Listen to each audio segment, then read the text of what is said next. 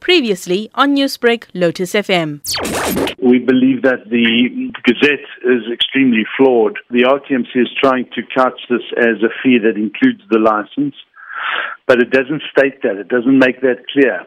And what makes it more ambiguous, the whole tariff table in the new Gazette, is that it also says for similar services such as the license renewals of your vehicle, it also terms this online booking service at 700 Rand. Now, my vehicle's license costs more than 700 Rand. So if they're telling us that those fees in that table includes the actual transaction and the discs or the licenses, then it is extremely misleading because that is not the fee for vehicle licenses. So what they need to do is to get their house in order, to ensure there's clarity, and to spell out what is the online booking fee and what is the actual license fee.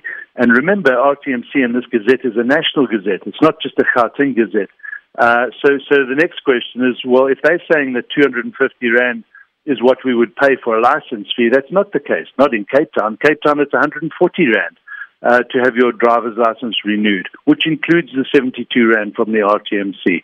Now, this system has been piloted in Gauteng for a couple of years now and has provided little to no improvement, according to motorists. Are the proposed amendments likely to change this? Creates more ambiguity and confusion. So they really haven't done themselves any glory with this Gazette and these amendments, and they need to fix that before they can ask people to comment, because it doesn't make sense. The history of the RTMC and the Department of Transport on this issue is a serious one. The RTMC did come out, rejected these claims, saying that motorists rejected these claims of the new 250 Rand charge payment to make an online booking. And they say that this is an existing fee. This fee for license renewals is different everywhere.